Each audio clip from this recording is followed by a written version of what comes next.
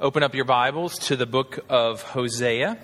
It's an Old Testament book. If you don't have a Bible, there should be one somewhere around you. I believe in the Pew Bibles, Hosea can be found on page 751. And as you're turning there, I just want to give you a quick plug for something that's coming up pretty soon.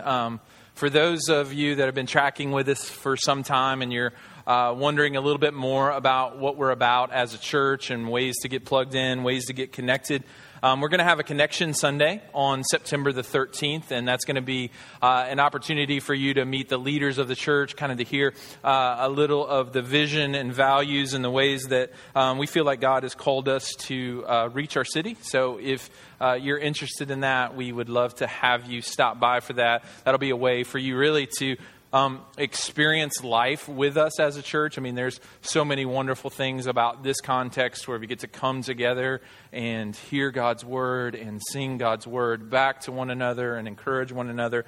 But really on a day-to-day basis, I mean, we believe that the gospel impacts all of life. And the best way to do that is to track with a gospel community. So we'd love for you to be able to meet some of the gospel community leaders and get plugged in there. So if you are interested in that, that will be Sunday, September the 13th.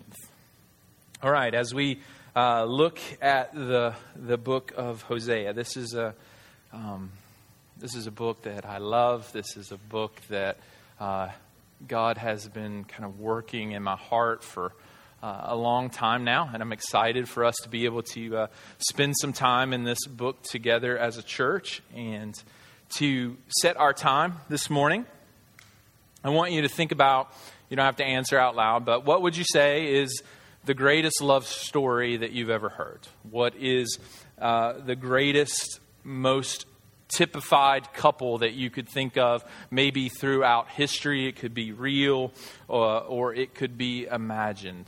I did a little poking around on the internet this week, and there is absolutely no consensus on who the greatest couple or the greatest love story of all time, but I thought I would share a few of my favorites with you. The responses kind of went from those in history, like let's see, Napoleon and Josephine, to Bonnie and Clyde. There also were couples from literature. There were Romeo and Juliet. And I remember like reading this story in high school and it making absolutely no sense. But now that I have a teenager, it actually begins to make a lot of sense, right? So, I mean, that's a story of impulsive lovers. My absolute favorite couple from literature is Elizabeth Bennet and Mr. Darcy. Mr. Darcy from Pride and Prejudice is my favorite literary character. I mean, if I could trade places with one person, it would probably be him. There are couples from TV. From my generation, there is George and Wheezy from the Jeffersons. So if you're older than me, you can just look it up. Mork and Mindy, Joni and Chachi. Famous movie couples, Rocky and Adrian, right? That's near the top. Wesley and Buttercup from The Princess Bride. Yeah, wonderful. Danny and Sandy from Grease, and any of the 287 movies starring Meg Ryan and Tom Hanks. So those are all on there. Everyone has their own ideas of what makes a great love story. There's different criteria.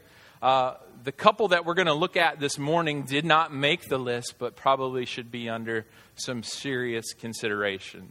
The love story of Hosea and Gomer is an amazing love story, but it also is very powerful because in this love story, we see ourselves. We see the best of us. We see the worst of us. And as we look at the story of Hosea and Gomer, we're going to see and come face to face with the love of God that meets us at our worst. So the story of Hosea and Gomer has something to say to every person in this room.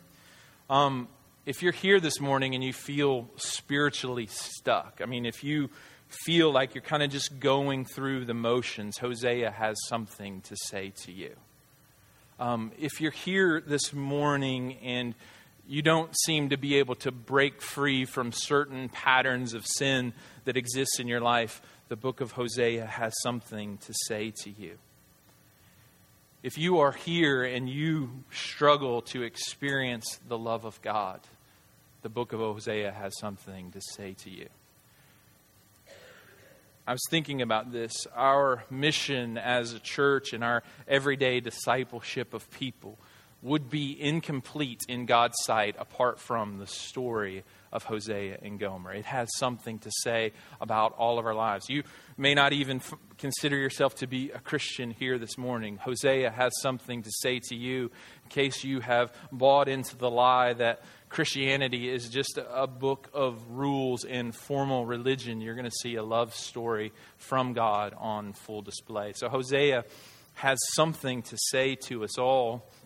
And we're going to begin by looking at Hosea chapter 1. So if you are able, would you stand with me as we read the first 3 verses of the book of Hosea.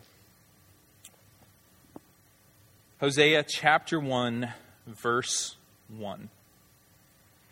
The word of the Lord that came to Hosea, the son of Beeri, in the days of Uzziah, Jotham, Ahaz, and Hezekiah, kings of Judah, and in the days of Jeroboam, the son of Joash, king of Israel. When the Lord first spoke through Hosea, the Lord said to Hosea, "Go, take to yourself a wife of whoredom, and have children of whoredom, for the land commits great whoredom by forsaking the Lord." So he went and took Gomer, the daughter of Diblaim, and she conceived and bore him a son. This is the word of the Lord. Thanks be to God. You may be seated. Let's pray.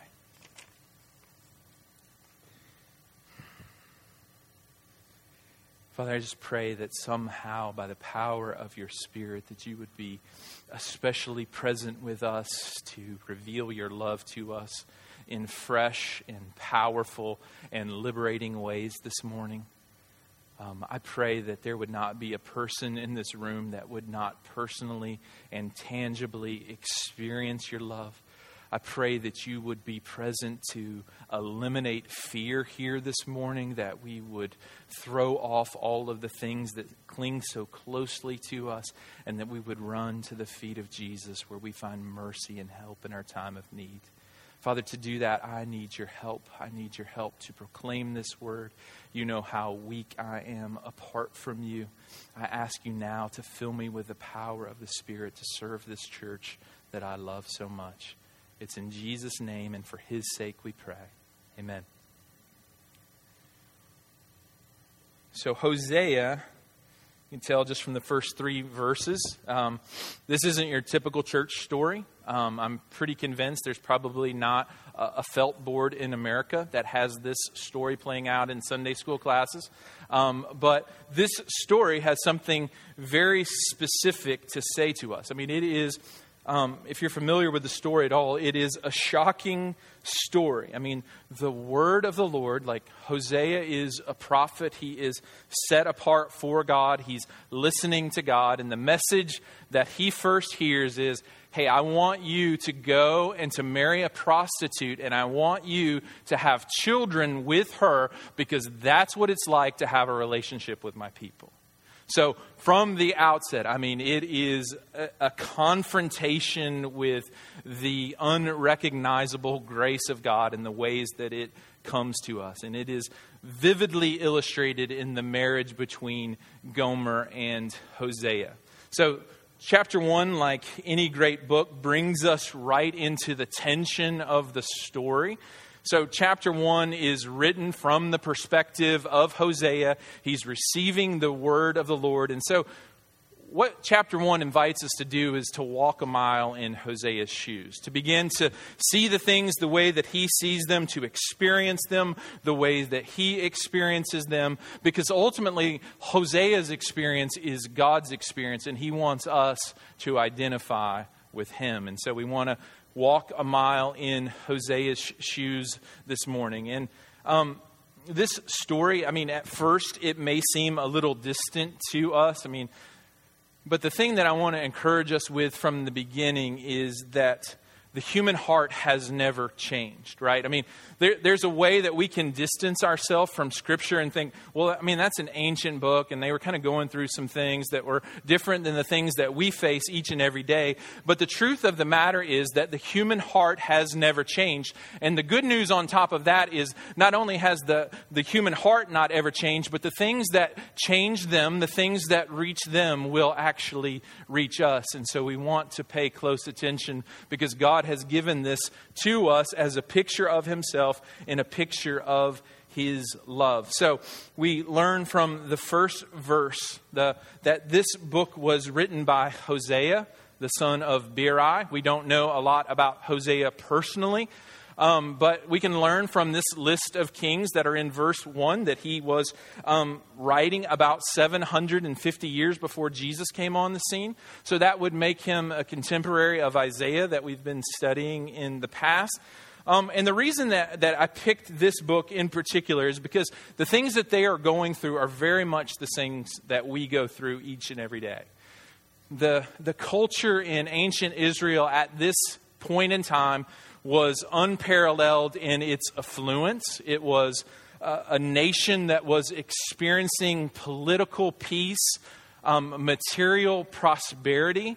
And as Michael Bennett says in his book, The Gospel According to Hosea, affluence, however, is seldom friendly to the gospel. So if you have lived in the United States of America at any point in time, you will realize that affluence brings its own set of problems. Affluence has this tendency to blind us to things that really matter. And that's exactly what the people in ancient Israel are going through. And that's exactly what we go through each and every day. And as you drill down into their affluent lives, what you would see is that they had this shell of religious formalism. Like they still wanted to kind of hold on to religion in one hand, right? They wanted to kind of have all of the benefits of being the people of God. But they also, at the same time, their hearts were far from Him because these were a group of people much like us. Their hearts were empty. Their hearts were searching. Their hearts were looking for something to be satisfied. And because that they were always looking and always searching, they began to mix their worship of the one true God with Baal, who would have been the rain or the storm god. You ever know why that the people of Israel are always falling into worshiping Baal? Baal is the one that promised prosperity. He's the one that promised material stability, right? Very much like our own culture. But as they began to kind of fall into this idolatry, like their hearts began to be further revealed, it kind of opened a Pandora's box. So you basically had this situation happen. Like there'd be a priest over here. He'd be reading the book of Moses, maybe the 10 Commandments. And then over here in their worship practices, there were people having sex with prostitutes. Like that's how convoluted the worship of the people of God had become. They had made sex their God and they were worshiping with their sex. So their hearts were empty and their lives were full just like us. And it's into that context God gives us a love story where He is communicating from the outset that He wants all of us. He wants all of our hearts, all of our souls, all of our mind, all of our passion. The human heart has never changed, but the good news is the love of God has never changed. So, you can imagine as we try to walk a mile in the prophet Hosea's shoes. I don't care how many times you've seen Pretty Woman, right? This is not something like at prophet school, like you're going to put your name down on the list and say, yeah, like this is a call that I was expecting to get from God. This is a unique call. Hosea's life would be God's message. He was going to live out in his everyday life the love of God God's commitment to his people. And so we want to pay very close attention to what his life communicates. I mean, from the outset, you can just imagine, right? I don't know how it goes down as a prophet, in the Old Testament, but you have to at least on some level think that he had questions. He's like, I want you to go and to marry a prostitute. He's probably, checking the earlobes a little bit to see, is this really what God is saying to me? Right? And I think it's important for us because oftentimes that's what it's like to follow God, right? He doesn't give him the whole picture. He just says, I want you to go and marry a prostitute and I want you to start a family with her, period. Open-ended statement. There's no promise of how this is going to turn out. So yeah, oftentimes in our own lives, we hear things from God and it takes real faith to begin to walk those things out. But what we're going to see in the life of Hosea and what we experience in our everyday lives is that the God that calls us is the God that's faithful to sustain that call. That's what we see in the life of Hosea. But I can imagine for Hosea, he would have had some picture in his mind that his love would somehow affect Gomer, right? He probably, much like any man that's going to get married, he had some vision of what marriage is going to be like. I don't know if it was, a white picket fence and 2.5 children, but he had some idea of what this was going to be like. He had some vision because God is faithful that this is going to turn out okay.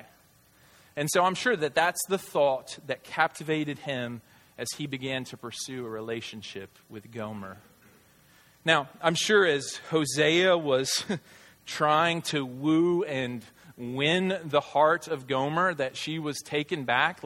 Why in the world would this prophet, this man of God, come looking for me? Why would he be showering affection on me? And this is where this is really important point.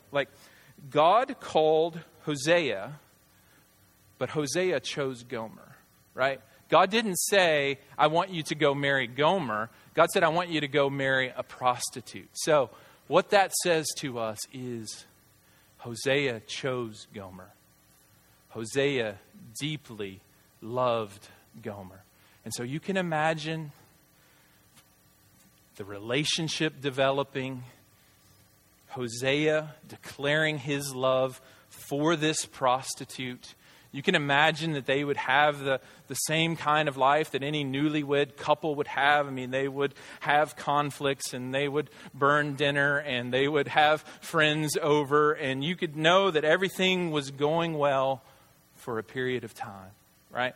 They were a group of people, they were a couple that were experiencing real grace in their marriage. You can imagine what it would have been like for Hosea to have Gomer whisper in his ear saying, guess what? I'm pregnant, right? Good news comes to the household of Hosea and Gomer.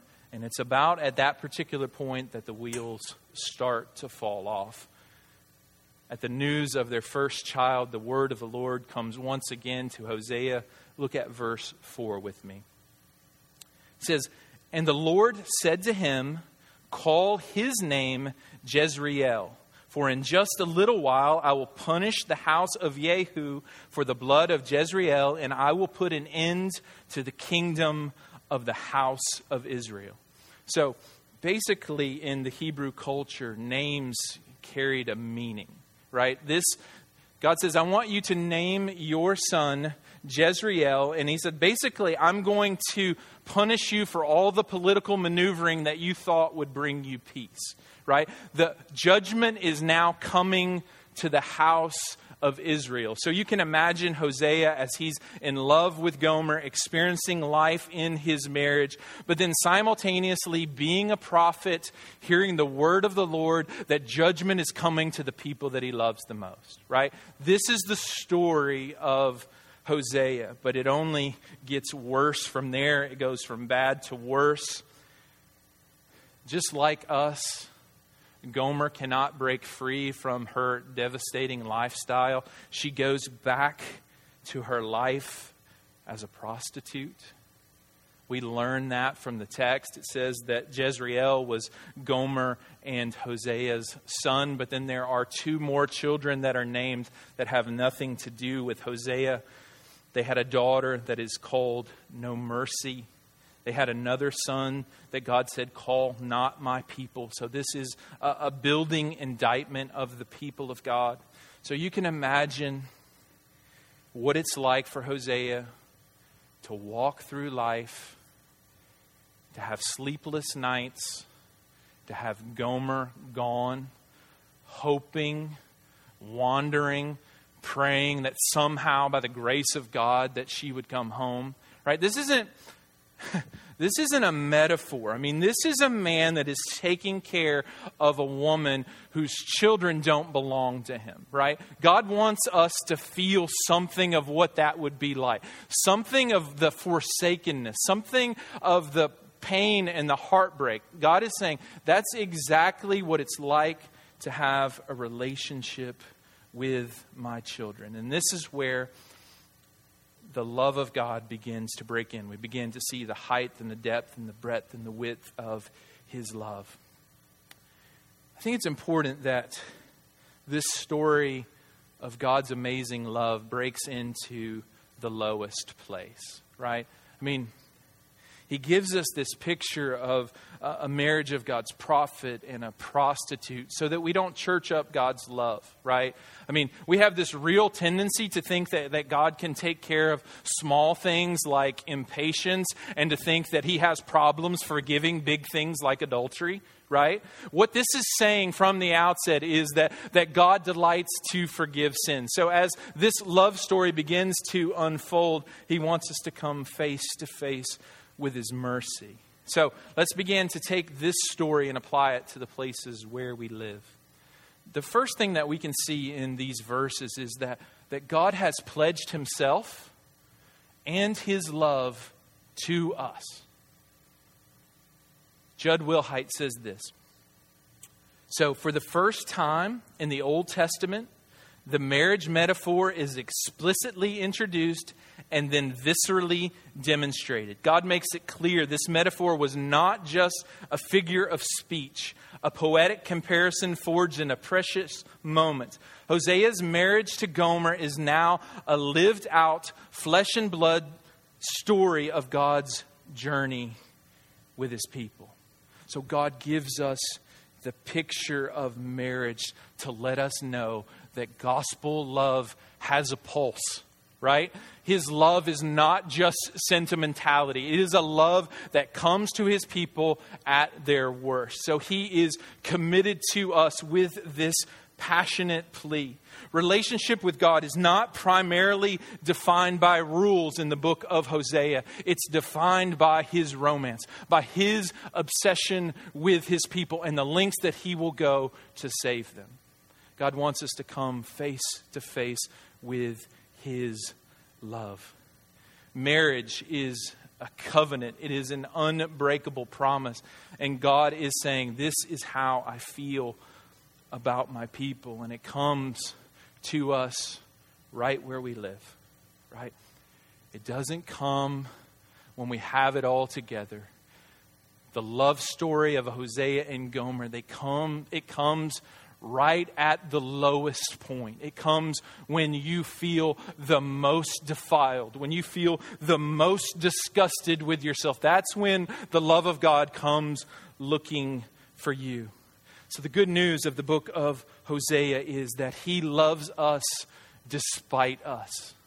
He loves us without reason. He loves us without cause. His love for us is relentless. His love never gives up. His love never fails. His love will never leave us. His love will never forsake us. His love is not dependent on us. His love for us will never fail. He loves us while we are self-destructing. He loves us while we are sinners and while we are sinning. So this is good news for those of you that are finding trouble breaking free from patterns of sin.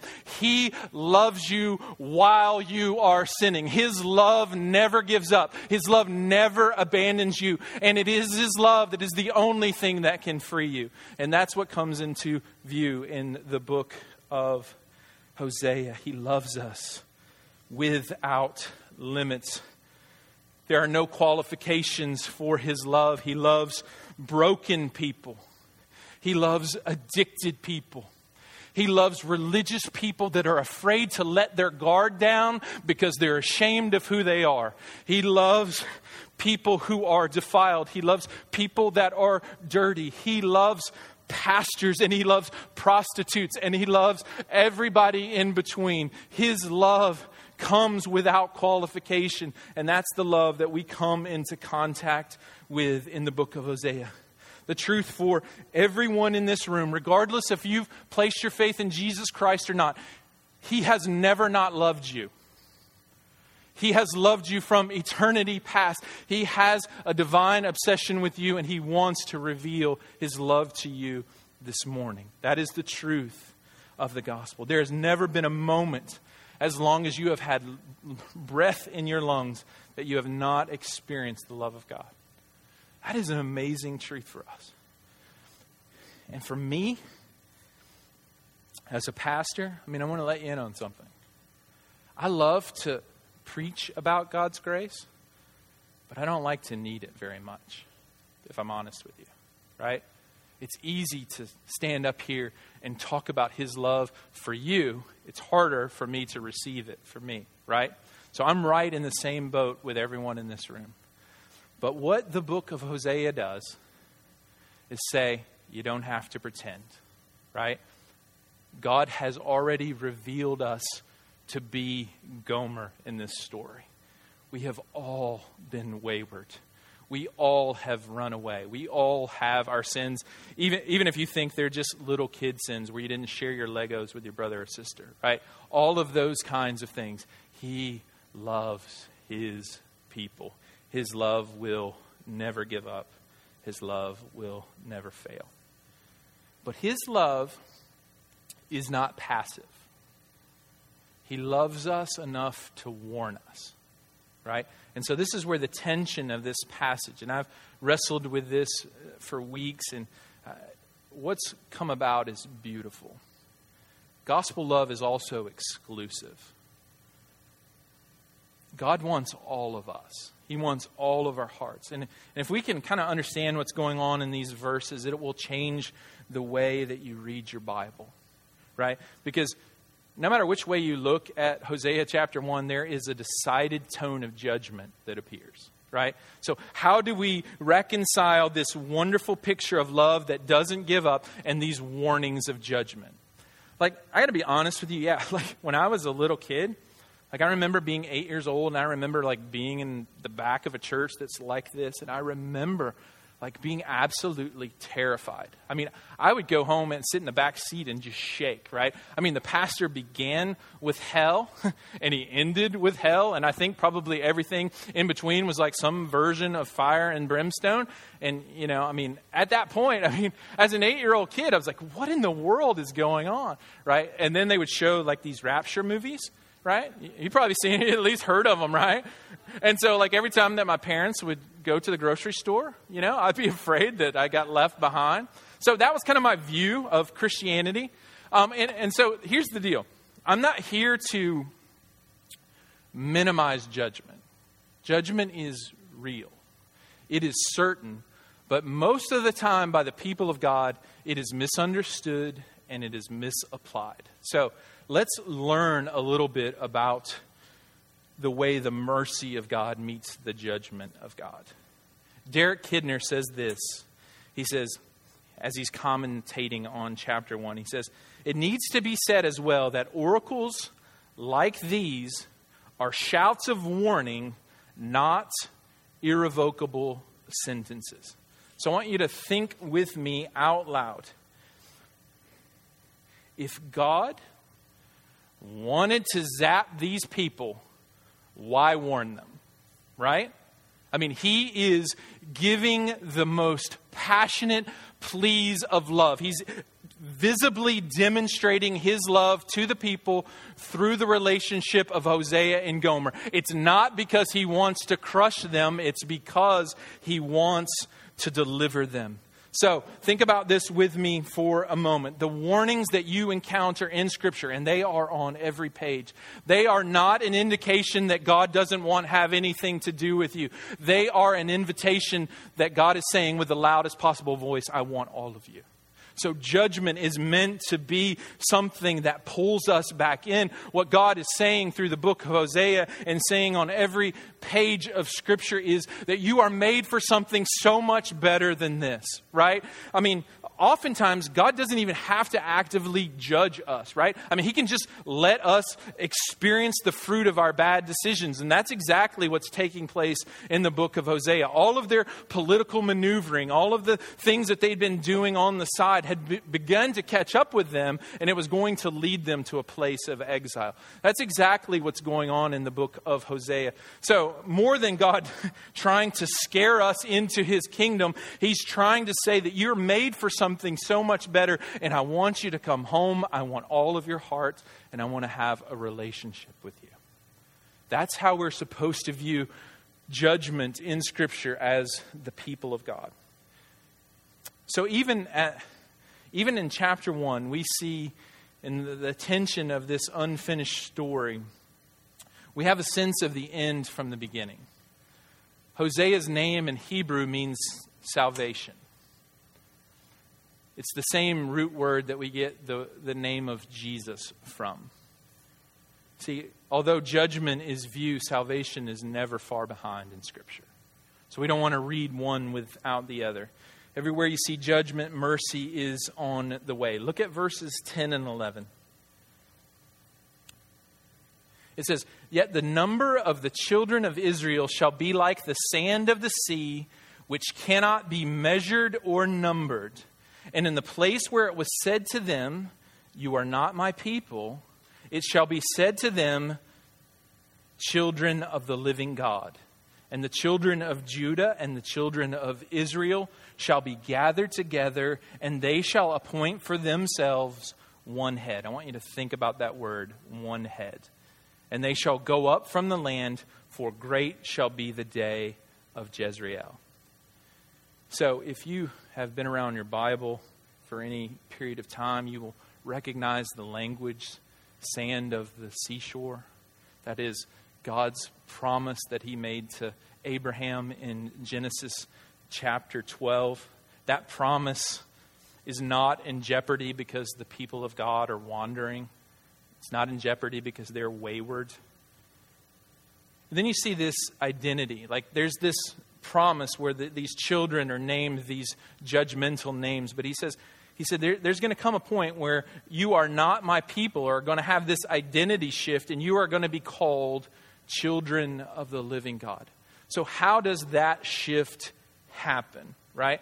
So verse 11 brings into view, it says that Judah, who is the southern kingdom of Israel, and the people of Israel, which are the northern 10 tribes. See, at this time, they were a divided kingdom. He says, there's going to be a day that's going to come, and you're all going to come together under one head.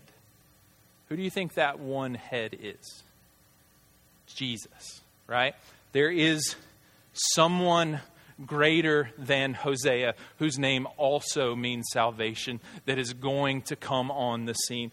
This is how judgment and mercy can be on the same page, because the God of the universe took on flesh to save his bride, just like Hosea, but instead of just living with her, he laid down his life for his bride. That's the good news of the gospel. And then what we receive is what we never knew that we were looking for, this deep, satisfying relationship with God himself. And that's what I want to stress this morning as we close. Like, relationship with God is not primarily about trying to keep a list of rules.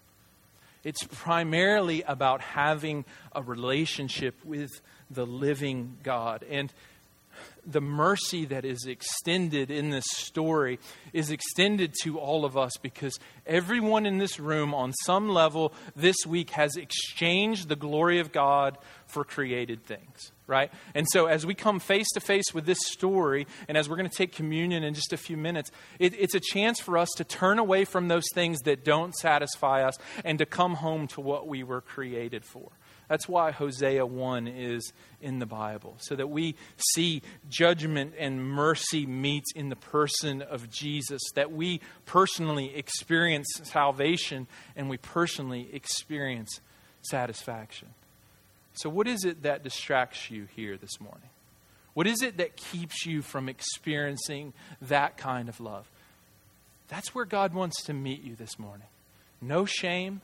No condemnation. This is just an invitation to come home because He loves you, because you were made for something so much better than this. If you've never placed your faith in Jesus, I don't mean pray a prayer, right? Because I want to be really clear, that doesn't save you, okay? Maybe some of you think that. The only way that you're ever saved is an ongoing response to Jesus of repentance and faith, right? It doesn't matter if you just have some magical incantation, right? This is an invitation from God to a living, breathing, passionate relationship with God Himself. So, this morning, if you have never experienced that kind of love, I would invite you to look at the mercy of the cross. Look at the glory of God in the face of Jesus who laid down His life so that you don't have to have a shell of religious formalism, but you can have a relationship with the living God. That's the invitation for us all here this morning. Let's pray. Father, thank you for your love. Thank you that it never gives up on us, that it never fails us. Thank you that it meets us at our lowest. I pray that right now that we would personally experience your love. I pray that we would be encouraged as we see more and more of your mercy. I pray that specifically that you would send the Spirit right now to bring assurance. I pray that you would begin to burn away the dross where we're just going through the motions. And I pray that we would come face to face with your love and it would change us. In Jesus' name, amen.